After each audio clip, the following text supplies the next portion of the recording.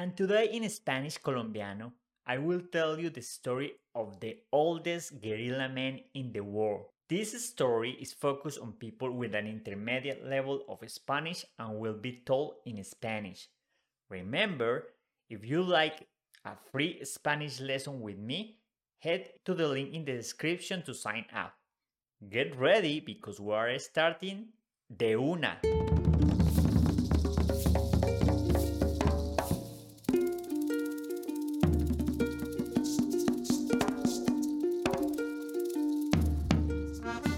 Welcome to Spanish Colombiano. I'm Jorge. I'm not a teacher nor a chucho, just your Colombian friend.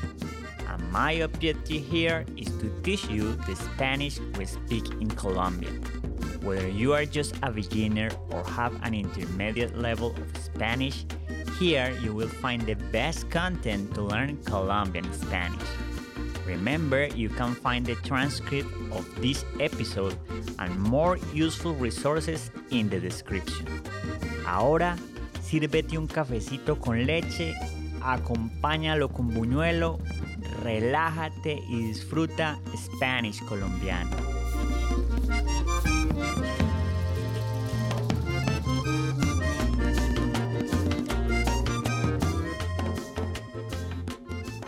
El guerrillero más viejo del mundo era colombiano.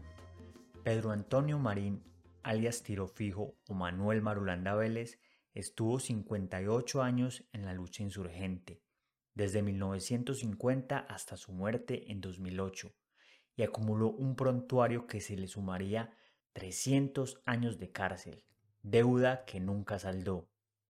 Durante sus 78 años de vida, acumuló 150 órdenes de captura a nivel nacional, 21 a nivel internacional y 20 de detención sin derecho a fianza por delitos como secuestro, narcotráfico, concierto para delinquir, homicidio y lavado de activos.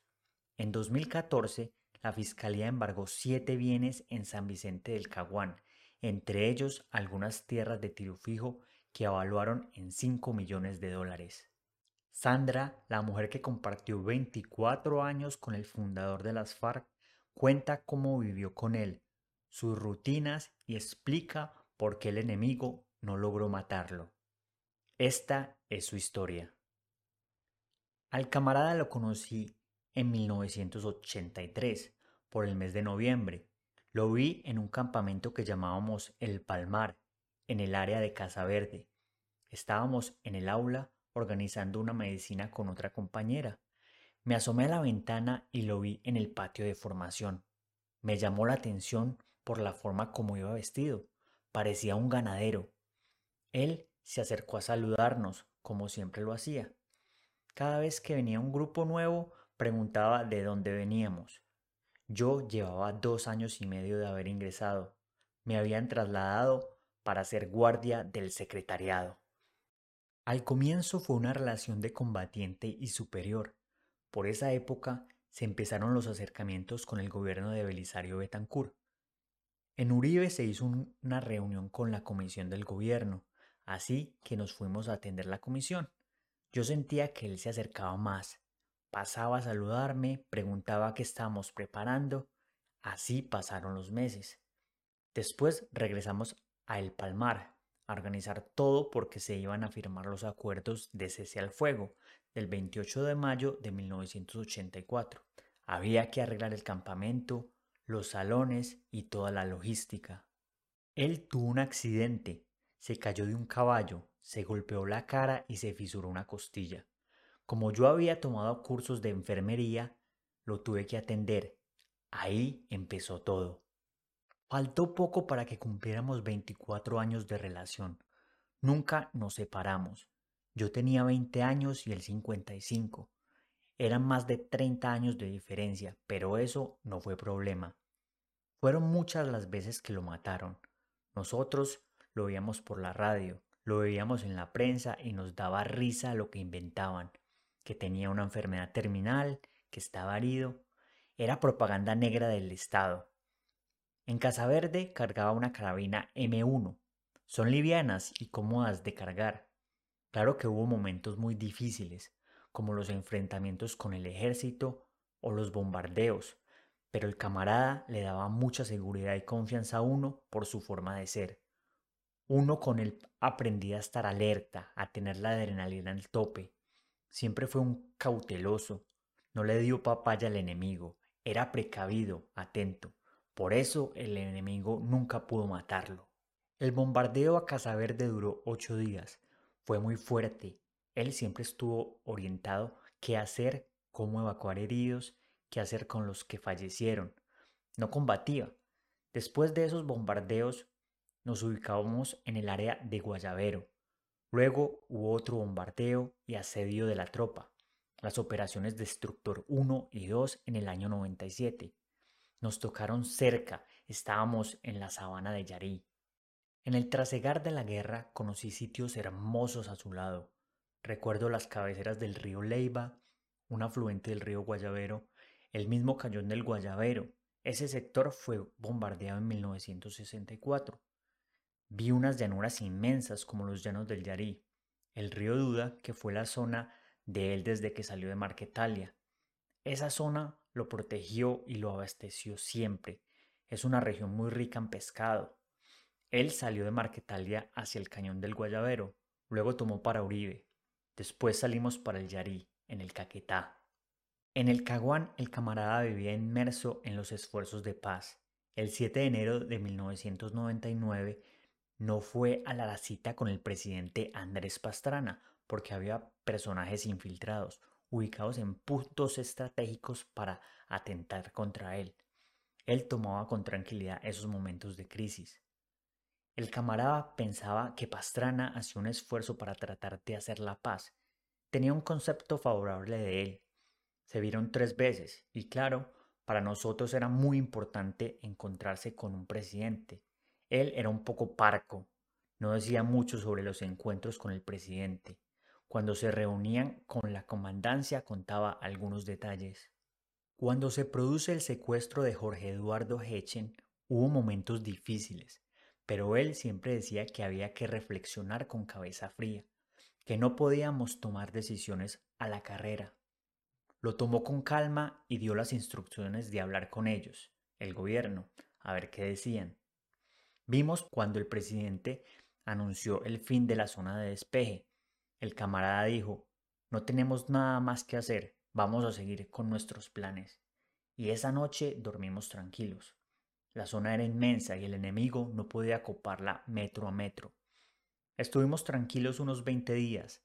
Adelantamos el trabajo, evaluando y haciendo balance de la zona de despeje. Durante los 8 años de Uribe volvimos a nuestra actividad normal de guerrillas móviles, que es estar un tiempo aquí, desplazarnos y cambiar nuestra rutina. A su lado realicé diferentes actividades. Trabajaba con él en sus documentos, era su asistente, su escolta. Le leía libros. Le gustaban los temas políticos y militares. Leía las noticias, columnas, periódicos. Tenía preocupación de estar informado. Después de escribir un documento, siempre caminaba 30 o 40 minutos y regresaba para que yo le leyera lo que había escrito y hacer las correcciones. Yo veía películas y le contaba de qué se trataban.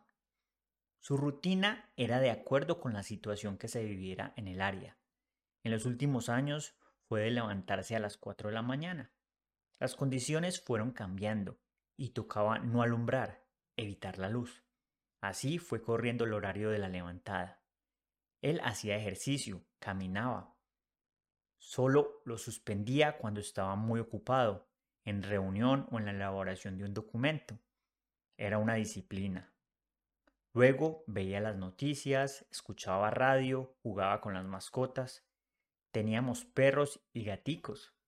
Observaba a los gaticos por una hora, analizaba lo que hacían para cazar. Los admiraba por la forma de acercarse a la presa. Nunca dejó de tener gatos y de observarlos. Tenía 3 o 4. Era un hombre muy calmado. Le molestaban el ruido, la conversadera y el murmullo. Le molestaba la indisciplina. Era muy estricto. Disfrutaba el silencio para escribir. Escuchaba música de los hermanos Zuleta, Alfredo Gutiérrez, Pastor López, Escalona, la carrilera y la popular. Como esposo fue muy comprensivo y cariñoso. Vivía pendiente de mí. Si me dolía algo, si me veía triste, fui feliz a su lado. Yo le cortaba las uñas. No cocinaba, pero estaba pendiente de la comida. Él, como buen paisa, comía frijoles, arroz y era infaltable la arepa. Siempre se llevaba el molino y el maíz. Él me decía vieja, yo le decía viejo. Antes de mí, tuvo una compañera de nombre Jenny. Con ella tuvo una hija. Antes tuvo otra compañera con la que tuvo 5 hijos. De esos tuvimos 3 con nosotros. Los recibí de 11, 9 y 6 años. Se hicieron hombres y son comandantes. Estuvieron con él hasta sus últimos días. Fueron sus escoltas. Después de que falleció, ellos fueron un apoyo especial. Tuvo otros hijos con una señora en la etapa de Marquetalia. Son 7. Están mayores y escogieron su vida en la civil. No tuve hijos con él porque en la confrontación no hay cabida para hijos. Quise tenerlos, pero no se podía. Él murió de un ataque fulminante. Creo que él se sentía enfermo y no nos dijo nada. Era muy fuerte. Ese 26 de marzo empezaba a oscurecer. Él ya había dado las órdenes, había recibido novedades del día y adelantado tareas del día. Estábamos los dos solos, listos para descansar. Eran las 6:30 de la tarde. Íbamos a ver las noticias y de pronto me dijo, «Me falta el aire», y se desplomó. Murió en mis brazos, tal como lo dijo en el comunicado Timochenko. En la unidad había una enfermera. Ella le hizo masaje cardíaco, pero no reaccionó. Hubo una alarma. Todo el personal llegó y nos acompañó en la noche. El cuerpo de mando dio la noticia al secretariado. Para todos fue una sorpresa terrible. Teníamos 2 antecedentes bastante negros, la muerte de Raúl y luego lo de Iván Ríos. Fue el marzo negro. Las imágenes que se han mostrado dicen lo que fue: una sencilla ceremonia, entierro con la guardia, honores militares, calles de honor con armas de frente. No podíamos tener mucho tiempo el cadáver, y menos en las condiciones de la selva. Así que lo velamos en un par de días y ya. Mi vida es la de una combatiente más, que cumple con las tareas. En la guerrilla no se lleva luto, no se viste de negro. Yo tuve mucho apoyo, recibí cartas de todas partes. Me he dedicado a las comunicaciones, a enseñar a otros combatientes. La imagen de Marolanda y mía, que se utilizó como telón de fondo en algunos discursos, muestra la ternura de un hombre que han estereotipado como malo, al que niegan la posibilidad de tener expresiones humanas. Los conductores de la guerra han tenido su corazoncito.